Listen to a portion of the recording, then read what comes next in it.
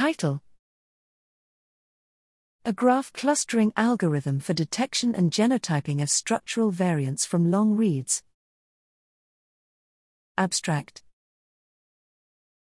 Structural variants, SV, are polymorphisms defined by their length, greater than 50 pp. The usual types of SVs are deletions, insertions, translocations, inversions, and copy number variants. SV detection and genotyping is fundamental given the role of SVs in phenomena such as phenotypic variation and evolutionary events. Thus, methods to identify SVs using long-read sequencing data have been recently developed. We present an accurate and efficient algorithm to predict SVs from long-read sequencing data. The algorithm starts collecting evidence, signatures, of SVs from read alignments.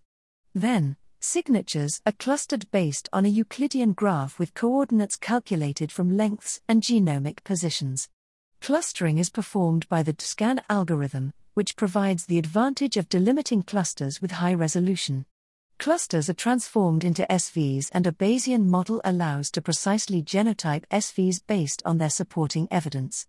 This algorithm is integrated in the single sample variance detector of the Next Generation Sequencing Experience platform, which facilitates the integration with other functionalities for genomics analysis.